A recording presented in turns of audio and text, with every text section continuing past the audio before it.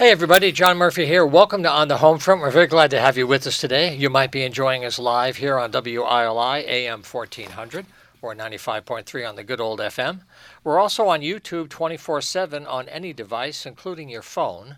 If you go to the WILI radio channel on YouTube, each of our programs has a playlist. You can get our programs at any time, and this way we have our guests come on, they share information live on the radio to have fun, but then you can get the information from them anytime, and we're trying to really help people connect more and more often.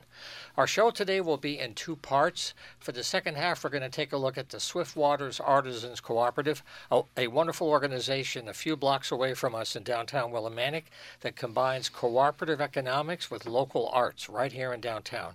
They've been here for 20 years, and we're going to talk about that with Pat Miller and Robin Ritz a little bit later in the show. But right now, we're going to continue our series looking at health care in Connecticut and how it's been restructured in recent years. And we're going to focus again today on the closing of the maternity unit several years ago at Wyndham Hospital and the impacts of that decision, and a recent decision by the Office of Healthcare Strategy about how to move forward with this debate and possibly creating a birthing center.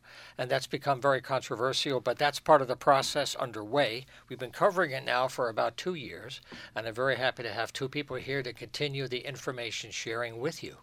So to my far right, I'm very happy to have back on the program today Rose Reyes. She's a member of the Wyndham Town Council in her third term with the Working Families Party. Rose, thank you for coming back to the studio again. Thank you so much for having me. You Appreciate bet. it. And also with a return visit is Jose Salas Blanco from the Neighbor Fund. He was a founding member back in 2017, and they serve many people in the immigrant community coming here from all over the world, trying to make a new life in our region. This organization helps them find their way. So, Jose, thanks for having you as well. Thank you for having me back and for opening up the space on your program for the Wyndham United to Save Our Healthcare Coalition.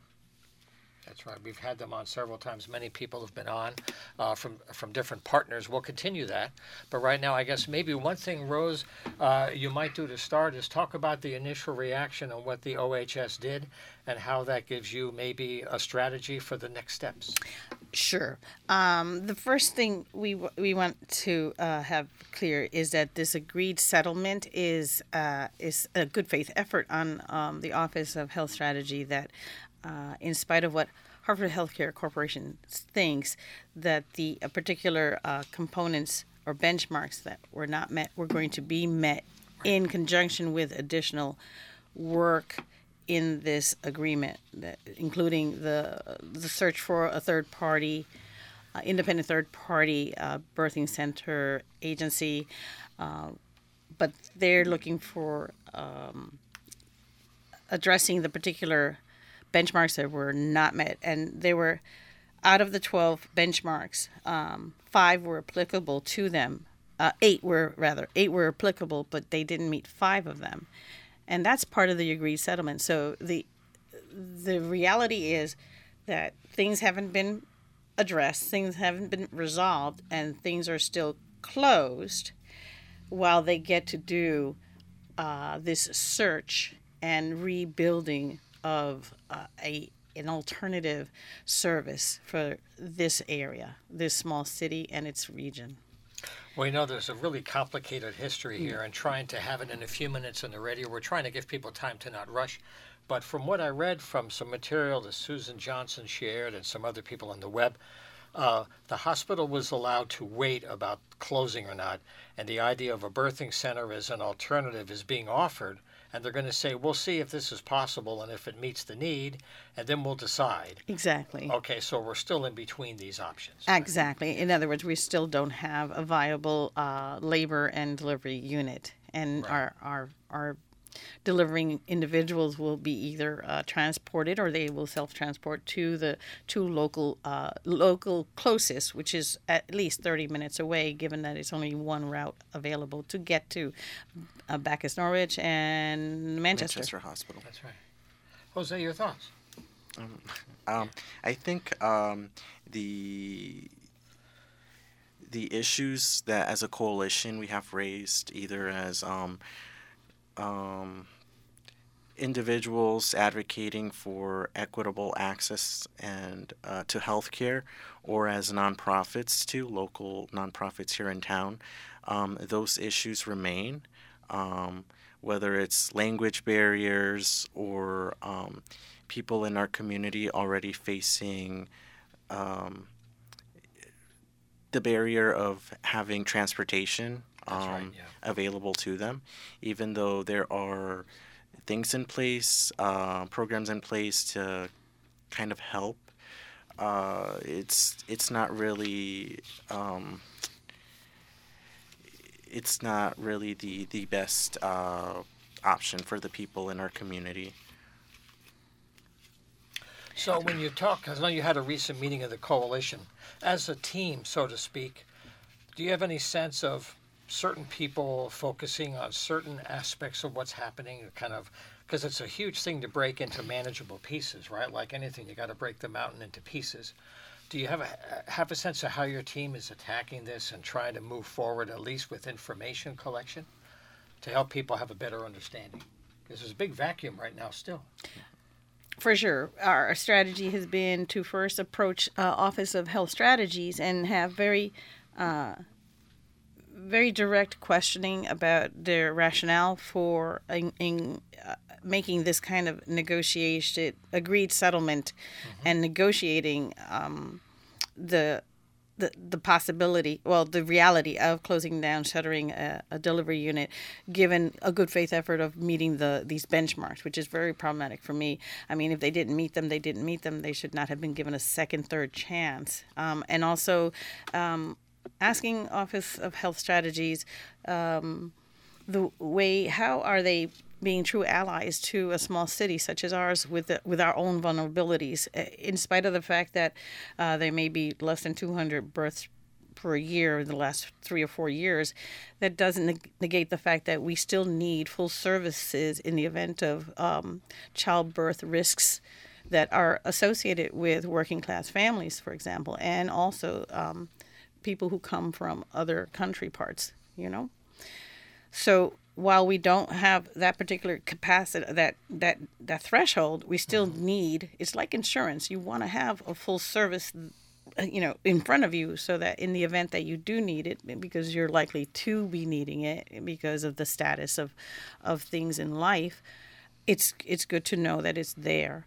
And the idea that we are expected to, accommodate this idea of being transported. Now, in the agreement, they also added language that said, in the transport, they're allowed, the pregnant person can have a family member or another associate with them, or friend or family, whatever. That being said, it still blows your mind that you're going to be in an ambulance for 30 minutes, because that's how long it takes. 17 miles is 30 minutes with no traffic. In good weather. In good weather. Thank you, sir. Indeed. Thank you. Yeah. Right. So, I'm wondering, how is it that they can argue that in the rest of the state? How is it that in Connecticut, one of the richest states in this nation, is allowing this inequity to evolve, or just like take on a fast track to just decimate, districts of health needs? It's incredible. We know we've had Representative Johnson here a few times too. And one thing that's really, it's hard to follow, but it's really important, and I've been trying to find the time to dig myself into papers, is that the system is already been restructured in a way that goes so far beyond providing just one kind of service. Some hospitals in financial trouble may be sold, they may be reconfigured, assets may be sold off. Vulture capital is being involved, possibly as a way, they call it private investment capital, but that's a different agenda than serving the public per se. So I guess what I'm trying to say in a long-winded way is, with the information gap right now, folks have a hard time staying with the argument until they need the care. And until it hits you, a lot of people say, well, I have to see the flames. I just don't have to see the smoke, right? So right now, for the hospital, I know they won awards and they've been very well recognized for some incredible work with knee replacement surgery. Some units do very well. And I understand for any business, you can't do everything from A to Z, but you figure in your community, what are the basic human needs that the community has all the time? And you specialize in areas where maybe you can meet special needs, right? So they're doing very well with that kind of surgery, and I've heard good stories about that. But when hospitals decide what not to do anymore, that's the hard part. And when I hear safety mentioned as a reason for closing a unit, can you describe that? Because people wonder what it means to not have a safe unit in the first place. Well, Mr. Salas, can you You're smiling. provide some details to that, because it boggles my mind. Well, an article that that Rose has here with her, it does mention that these corporations, they are mentioning safety, but what does that really mean? Is that just an argument they're putting forward to justify cutting down a service? What type of studies are they referencing? To the average layperson, it might seem like a good argument, but what exactly do they mean? Is it something that they're saying just to save a couple dollars by cutting down a service? And then too, with transportation, if you're going to be transferred via ambulance or Lifestar helicopter to another hospital, who's really absorbing those costs? You as a patient, as a consumer, right? So yeah, it impacts our pockets lucky, too. Right? Yeah. Yeah, the helicopter rides are quite pricey from what I hear. Yeah. So there was a professor of public health policy at the University of Minnesota who was interviewed by the Connecticut Mirror in 2021, and she pretty much said that she didn't understand the relationship between patient safety and birth volume. She didn't see the correlation, which is the argument, one of the first front argument that HHC, Hartford Healthcare Corporation, right, is arguing for. And here's her quote: "The work that we've done looking at relationship between birth volume and quality of care in rural hospitals has shown a mixed bag. There are a lot of ways in which low-risk childbirth is very well done in low birth volume settings." So it doesn't warrant this argument, but it's the new word that healthcare corporations are using to scare you into thinking that you should let them do this plan, which is shrinking of services. Yeah, this has come up in some of the press coverage since the OHS decision, and I know the idea of defining safety, in all good faith, the companies that own these businesses, they have to define safety so we understand. If you have a concern, help us understand what that means. If it's how many people per bed, how many doctors per patient, what's your formulas? And the more they explain, the more people will at least have a better understanding, because right now it seems to me it's still just not enough to be clear on. And that makes it harder to move ahead. The other question is the process that has been set up to explore this option of a birthing center. When they set that up, did they give them a timetable to get the job done? Because people have been waiting for years. With all good intention, some idea, well, let's get this done by blank. I did not catch that. Did you, Jose? I mean, I was looking at the actually agreed settlement I want to mention the Connecticut Mirror is an online news source that's really good. They've been covering this. Yeah. And they've been also covering tenant unions, which is another show we're doing. So they'll have a lot of information. Is it 30 days they need to report out? It says here in the settlement, it's one of the points, it says commencing on 1 year from the date of this agreed settlement, Wyndham will report to OHS annually for 3 years of the following. Oh, yeah. The number of birthing people from WWHC who deliver it each year, the hospitals at which these individuals deliver, the method of transportation to/from the hospital for these individuals, and their support persons, patients, socio-demographic information, including language, ethnicity, race, and age, and payer mix. So we as a coalition too believe that this information should already be had. One of those main reasons is the last birth, I believe, that occurred here in Wyndham was in June of 2020. It's been 3 years since then. So one would imagine that this information should already be at the disposal of this corporation, right? Of this health corporation. So that also leaves us wondering, why wasn't this information received beforehand, before the settlement? Well, let me take a break right now. In case you've just joined us, we're talking about health care in Eastern Connecticut with Rose Reyes and Jose Salas Blanco. We'll take a short break for a couple of messages, and we'll come right back. Please stay with us. No, I didn't find a date like when they do that research for the independent third party. Wyndham here agrees to hire an independent third party mutually agreeable to everyone. Mutually agreed upon freestanding birth center as permitted. I'm looking for date and I don't find one date. I'm assuming that they're OHS. I thought they were our ally because of the nature of the beast. The nature of Like the Office of Consumer Counsel? something of consumer protection. Right? Thank you very much. Right. I get that. So I'm confused. Like, you're helping them close it, Well, right? This is my Right. biggest argument. helping them close it to say, well, if you're going to do this, here's what we have to look at first. And I guess they're saying if this doesn't work, they have to go back, right? I don't know what they're I think saying. they imply that this birthing center doesn't work. The implication does not mean commitment, Yeah. right? That's my problem here. Because Well, that if might be our starting point. When we well, come back. because if our OHS was really on the ball and Yeah. they saw this in the first place in July when they Yeah. did the public hearing or the application, because they stopped services and then 3 months later they submitted the CON and Right. OHS has said, After you the haven't fact. been doing services for us, Yeah. and what are you replacing it with? We're not letting you off the hook. Was But they there a let 'em fine off. drop, by the way? Or was it just held in escrow? I don't know. 'Cause they were fined. They Yes, they fined, were. Yes, but they were Yeah, able. hospital was fine. I don't remember the exact details, but Oh, they I were don't able know. Yeah. to whittle down the Yeah, the I total. don't want to go there either. This is Okay. incredible. Yeah. So we'll pick up here after the break with the timeline. And then at some point later, I want to ask about the neighbor fund a little bit because that's part of why you're here.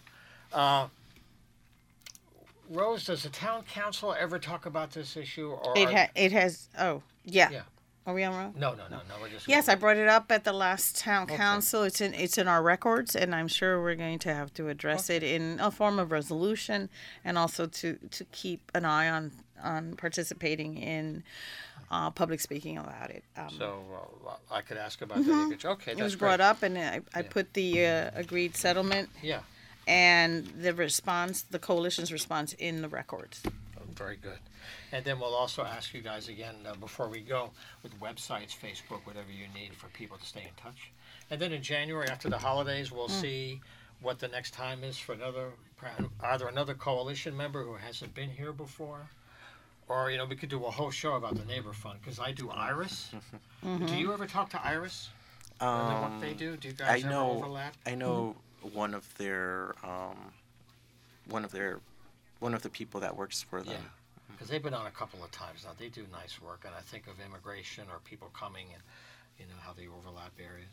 But we'll do something later when if you want. If you have a special event in the year, you may have something for your fund programming that might be a good calendar thing. You have to let me know. Okay. How are we doing for time, buddy? Minute and a half. Oh, a minute and a half. Well, another swig of this wonderful mineral water here.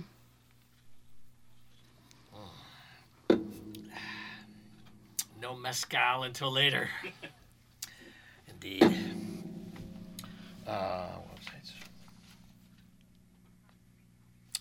This is incredible. The language here, item number 17. This really irks me here. Save it.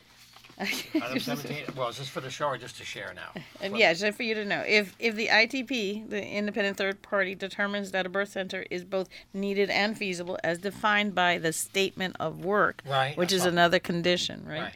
In the Wyndham area, Wyndham agrees to assist in identifying a provider to establish such a facility in or around the town of Wyndham. Wow. In or around the town of, not even here, Right. even here, In or right? around. Right. Within 90 days of reviewing the report. But there is no startup date, no startup Yeah. of search. So the guess is, if I'm hearing you sensitively, listening on like a year. At minimum. Okay. At minimum. Okay, I'm hearing. Okay. And the redundancy of having to keep track of 3 years worth of data that they already should have had to argue for the CON. They had a long time to collect old data. 15 seconds. 15 seconds. It's those little things.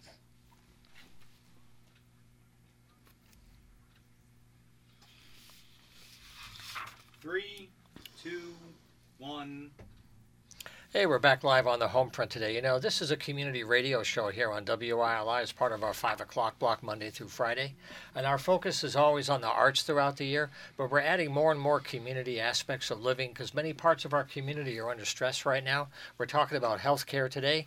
We're going to have people on again soon from the tenants unions, which are forming around the state. So we're trying to include the arts as well as aspects of our living. That's why our shows are on YouTube. We can always share links and have people at organizations share their stories more widely. And if you want to get involved, just use this email. It's john@humanartsmedia.com. And I can certainly share your announcements here or on WECS Radio. You can come in the studio if you need some time to share your story. We're available all throughout the year, so use that email. And right now I'm going to come back to our conversation again with Rose Reyes from the Wyndham Town Council and also Jose Salas Blanco from the Neighbor Fund. Where we left off before, Rose, was the idea of some deadline or some pressure to resolve this limbo within a short time frame, right? Right. Yeah, so in my layperson's purview, it could be found someplace else. I'd be very grateful. We see it at a point here, maybe on page 4 of the 8-page document regarding the agreed settlement. We don't have a startup date for the research of the independent third party. And then we do have, however, like 3 months after the Department of Public Health publishes its birth center policies, they can now decide if that independent third party determines that we need and it's feasible as defined by the statement of work, which is that plan that has the startup date. Right. To create a birthing center in or around our town, not even where we would recognize having a maternity ward, like in the hospitals per se, right? And they have within 90 days of reviewing the report with OHS, and then they have to do the surveys and contact providers and so on and so forth. So we're talking about another additional delay of at least another year. And I wanted to point out the redundancy of having 3 years worth of monitoring when we argued that should have been data that was supposed to be made available at the first certificate of needs hearing. Because it's old data. Yeah. Well, how do you justify closing something besides your bottom line? Yeah. Right? So this is my concern. And I really wish that the OHS, it becomes the ally of this region. Right. Well, we're going to invite them to come on. We've been waiting a while for them to finish the next step in their own process to invite them to come in, just to really explain and help people understand their strategy and what their hopes are for a successful outcome of whatever they're trying to do. But, the other thing I want to ask Jose about that we haven't focused on specifically is how is the healthcare system changes affecting people coming here from abroad? This is the work you do with the Neighbor Fund. But when you think about healthcare, how is it affecting the people you work with? Are there any things that are different for them that are maybe more challenging than somebody who grew up and lives in the area? Yes, well, we do interact with community members that are refugees or come from mixed status households. What mixed status households means either one of the spouses is a citizen and the other one is undocumented, or the children might be citizens but the parents are undocumented. Right. We did see community members that were impacted by the preemptive shuttering of this service before the state put out its decision. However, with these people, rightfully so, they're very hesitant to speak up and share their personal experience, which is,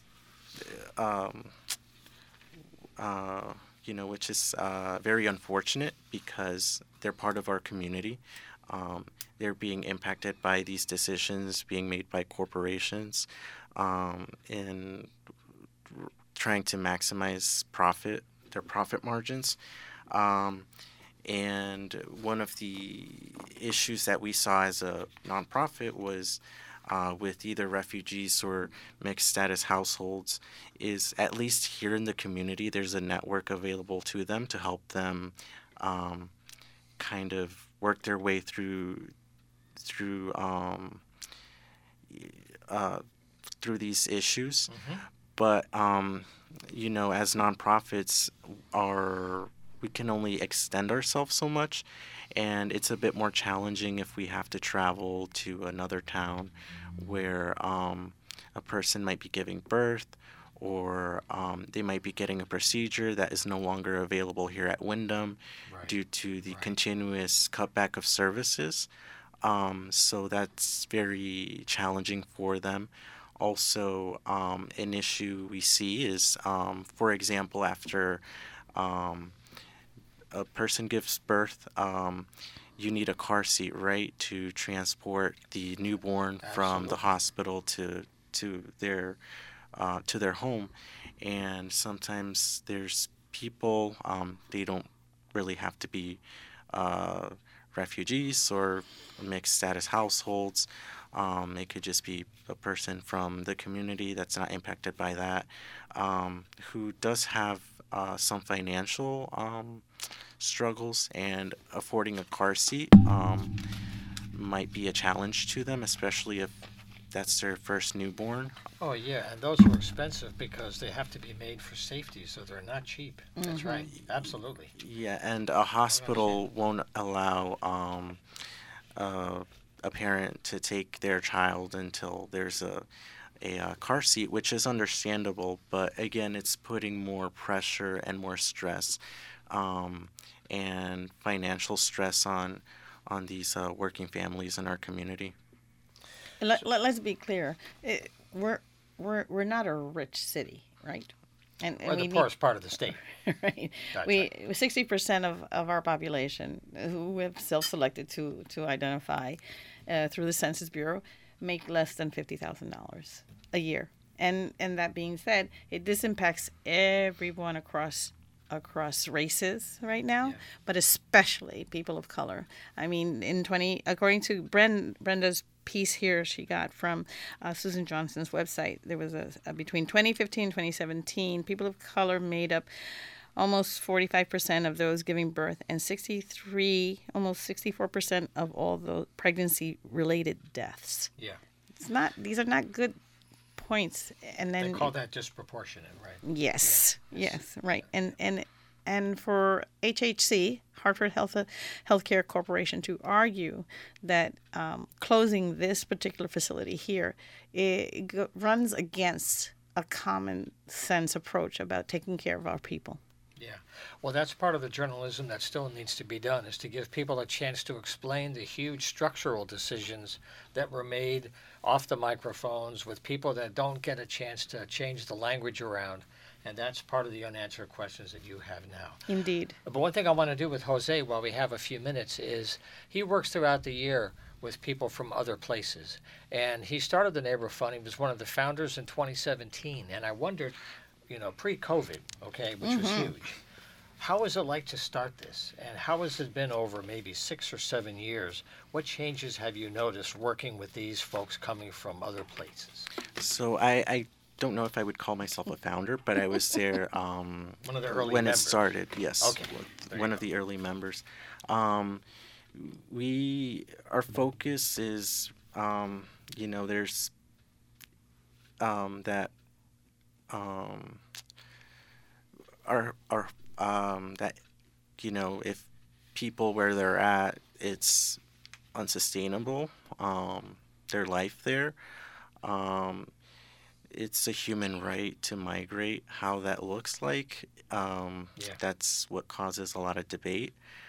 But how can you ask a parent who can't provide for their child in their native country due to policies that were put in place or that were kind of coerced. They were coerced into by other countries. There's the issue of colonialism and how that still has an impact even today in Latin America, Especially about Central where the money America. goes. That's the whole thing. Where does the money go? Yeah. If I may, John, you might want to give context. 2017 was a really hard year. It was first year of my campaign, but mostly it was a hard year because of the leadership on a national level, and the fight with ICE and the deportation issues and stuff. And I want to say proudly that this small city, established a sanctuary city status in 2017, and it ran parallel with the creation of the neighbor fund. And I can't say enough about how those two things brought to light the importance of our people in this town. And I was very proud when Elsa Nunez and Eastern took on the DACA. They were one of, I think, two or three schools in the nation that openly embraced those students in a different kind of situation. That's another example of our area. Yeah. Right, the ability for us to respond and stand tall for our people. Yeah, that was a bright moment. So, Jose, how can people connect to you now during the year? Because I went to your website. There's a lot of stuff there. How can people connect to you? And we'll have you back maybe in the winter or spring when you have a special program just on the whole idea of immigration. We'll do something different with you. Yes. Yeah. So we do recognize that, right? Immigrants and refugees, they're part of our history as a town, and also they're part of our community. Active members of our community too, whether it's someone that volunteers in the community through their house of worship, if they're religious, or through some other nonprofits, right? Just trying to better the situations in the community.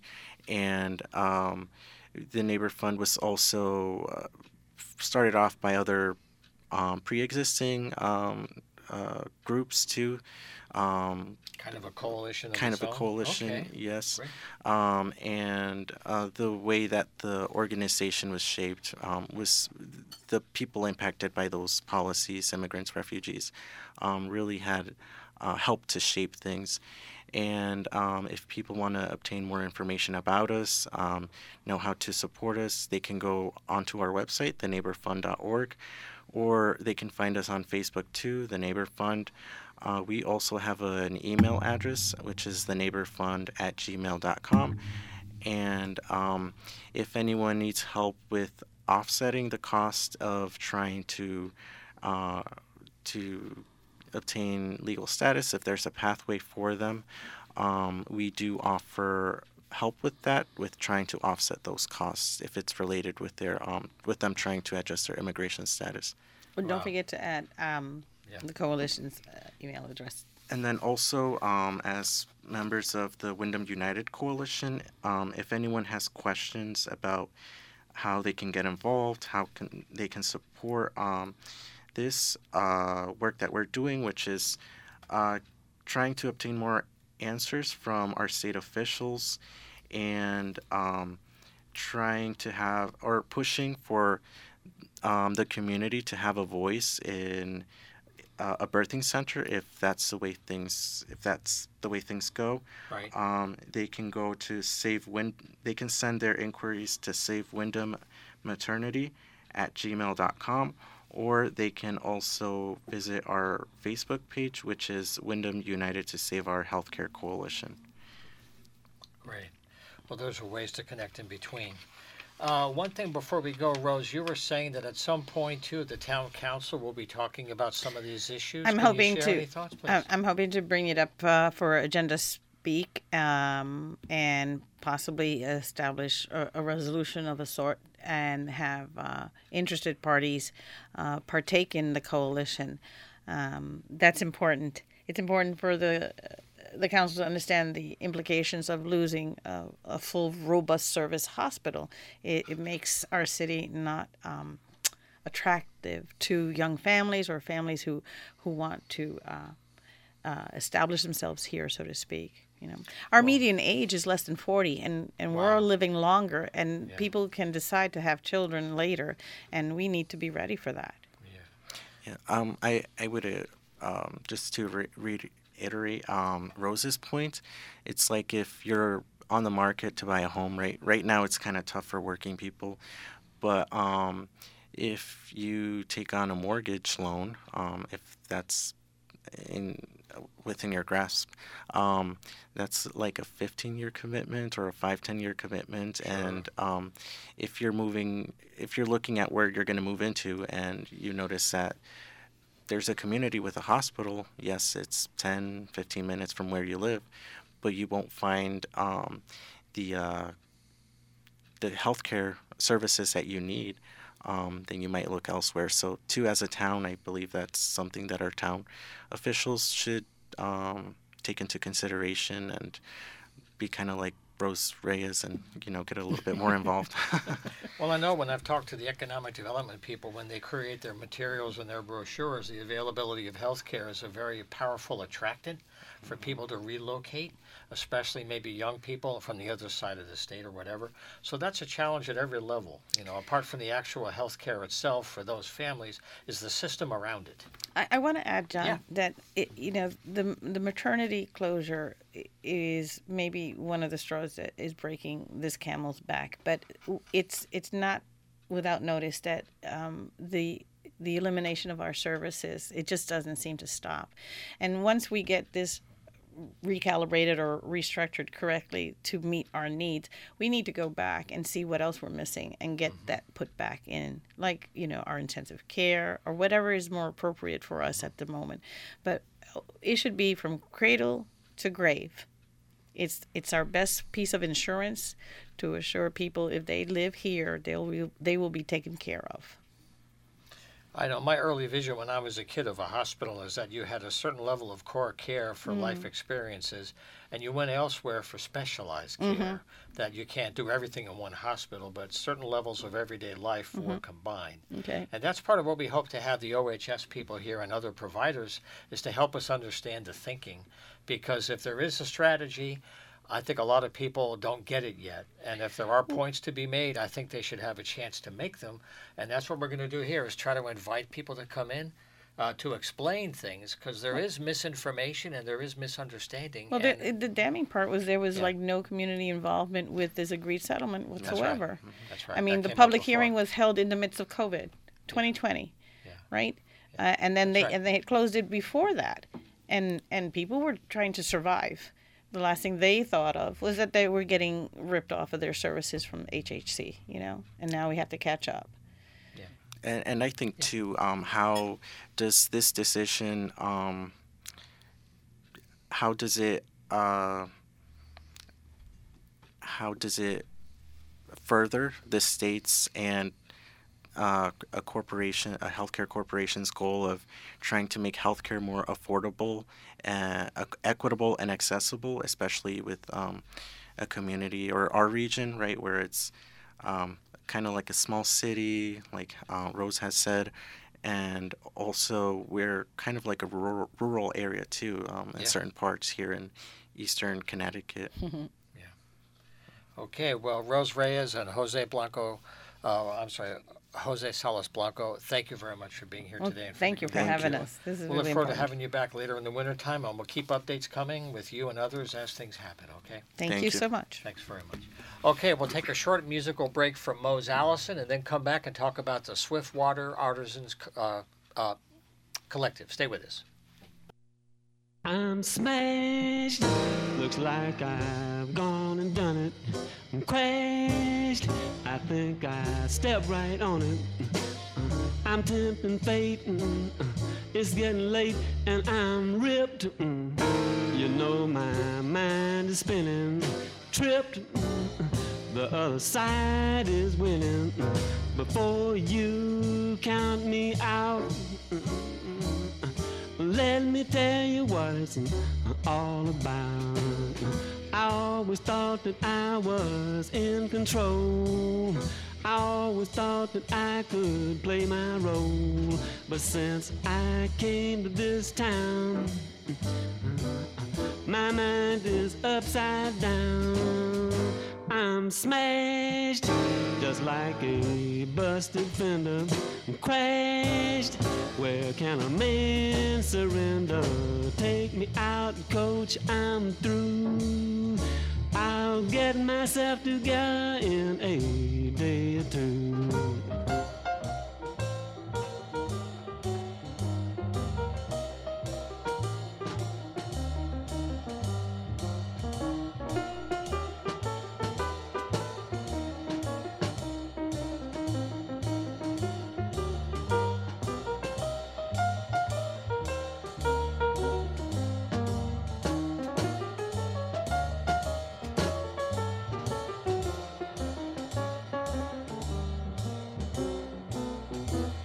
always thought that I was in control.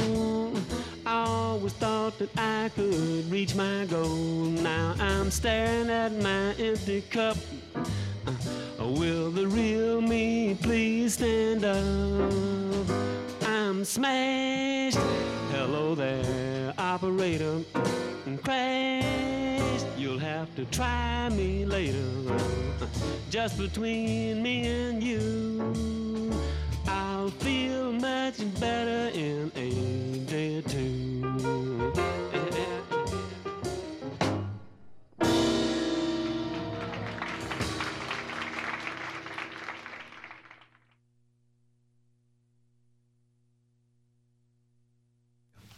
Okay, we're back for the last part of our show today as our guests exit. Thank you very much for joining us here on the Homefront. There's a wonderful organization right down the street from us called the Swiftwater Artisans Cooperative. It's a wonderful way to combine cooperative economics, sharing expenses and profits with people who are trying to make a living with their art. Here's a short conversation with Pat Miller and Robin Ritz. Stay with us. As John said, we got started about 20 years ago, and as a pop-up holiday shop up the street here that was organized in large part by Jean Dismay. It was kind of an experiment to see what kind of interest there was locally in having a place for artists and artisans to sell their work. And of course, it is not an easy thing selling your work. No. So it was wildly popular. People were actually lined out the door to get in to shop. Originally to get in to say, I want to be part of it, and then to get in to shop. So we evolved from there. We've been in a couple of different spots on Main Street. Mm-hmm. And the current one we've been in around 10 years, I think. It was in the Wame building at 866 Main Street. It's between Bank and Walnut for locals, and on the opposite side of the street from the post office. Right. So we wanted to use a cooperative model. And what that means is that the members own the business. So the artists who participate in this pay a membership fee to join, and then we do everything. We're the staff. We certainly show our work, but we have no employees. It's us. We're there doing it, and kind of like a sweat equity thing, right? Indeed, exactly. And we do the cleaning. We do everything. So we were helped along the way by the food co-op, which is even older than we are, way older than we are, That's about right. twice as old. And they introduced us to co-op models and how to do business that way. They were a real inspiration and very helpful to us. Our model is a little different from theirs, but we want to make sure that people understand that you don't have to be a member of anything to come shop at the co-op at Swiftwater's. I know, like even after all these years, people still think that way, that, well, I'm not a member, so I'm not welcome. Or right. That's really important. And also, I think this is a good time to bring in Robin, because she's been a member a couple of years now, fairly new, although you've been doing your work, I guess, over 20 years with your art. What was it that made you decide you wanted to join? Because you've been doing your own work for a while. So what was the draw to become a member for you?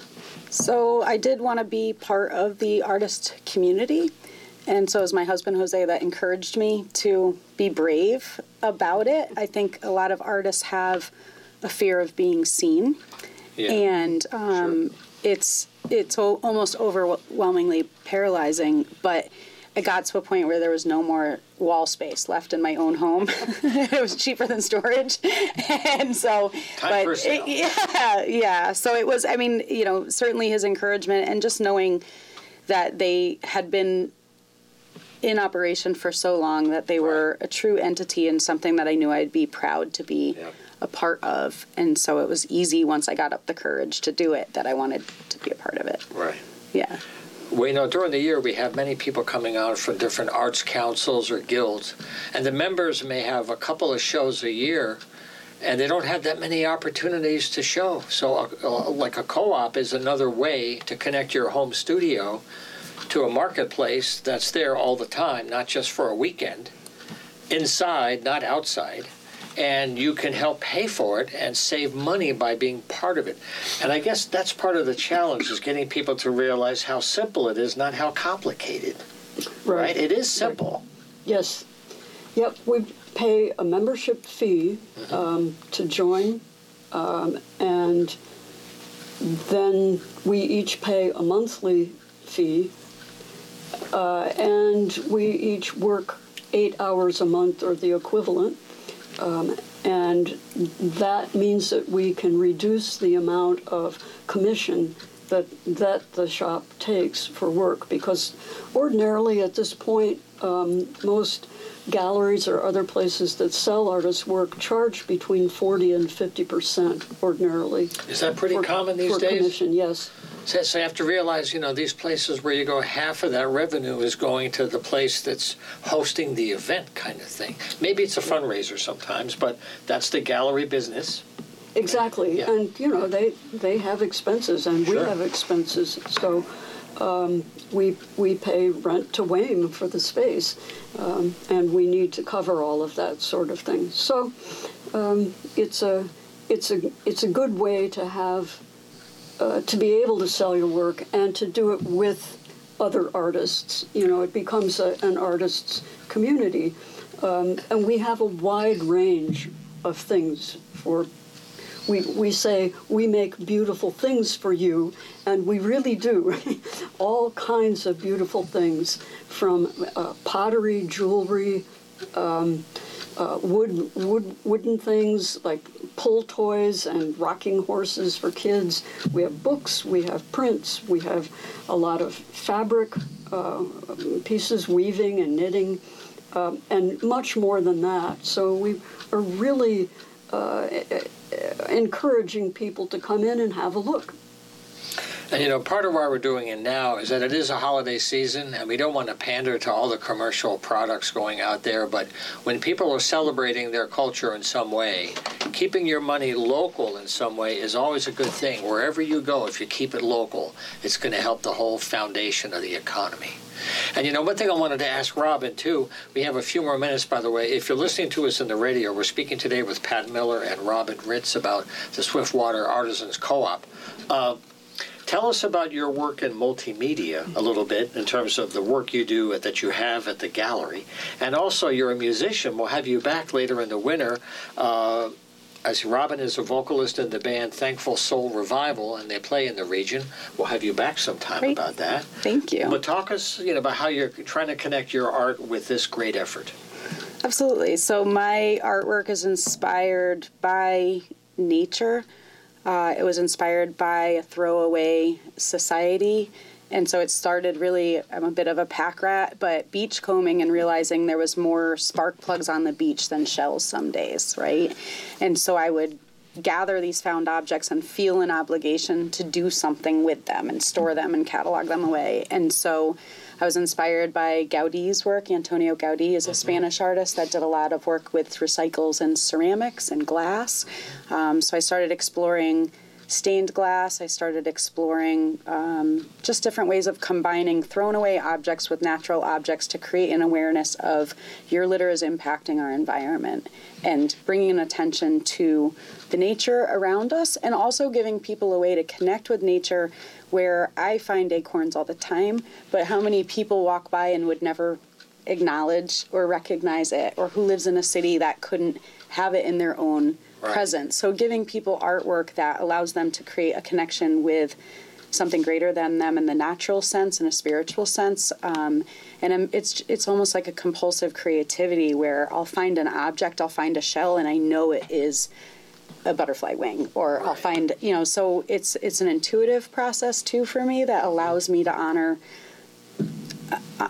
creativity in a way that's really just to create connections for others to feel they're going to interpret it on their own, but I think it is important as an artist to at least highlight something that's important to me, which is our connection with nature and the environment and its well-being and balance.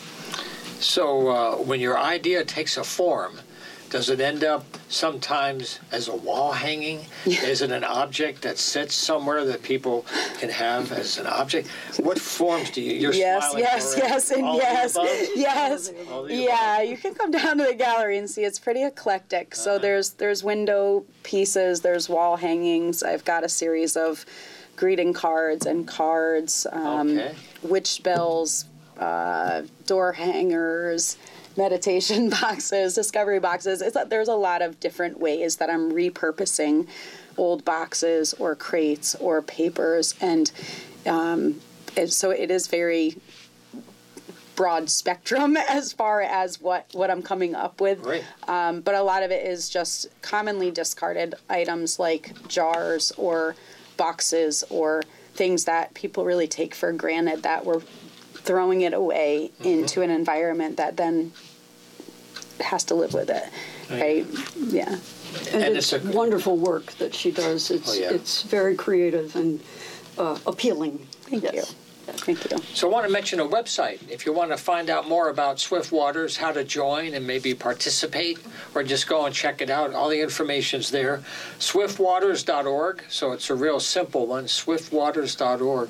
Now, when someone like Robin joins, because when you go to the store, every nook and cranny has stuff. It's amazing. Everywhere you go, different levels, you walk around. How do you divvy it up in terms of how much space? Some people need vertical space, right? Some people need like a nice tabletop. So how do you do that? Well, we try to give everybody an equivalent amount of space. And some people's work requires a bit more. But we do have a variety of things to use. Shelves, cases, tables, walls, floors.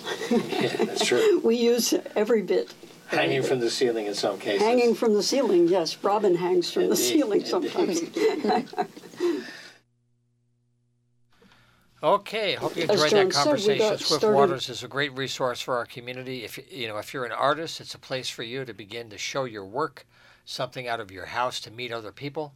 The website to learn more and to connect is simple, swiftwaters.org.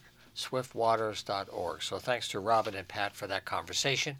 And thanks to you for joining us here on the Homefront each week here on WILI. If you want to get involved, the door and the studio is always open to you. Use the email john@humanartsmedia.com to connect, and we'll have you here as soon as you want. We'll see you next week. Take care. Happy holidays, however you celebrate them. Keep the faith.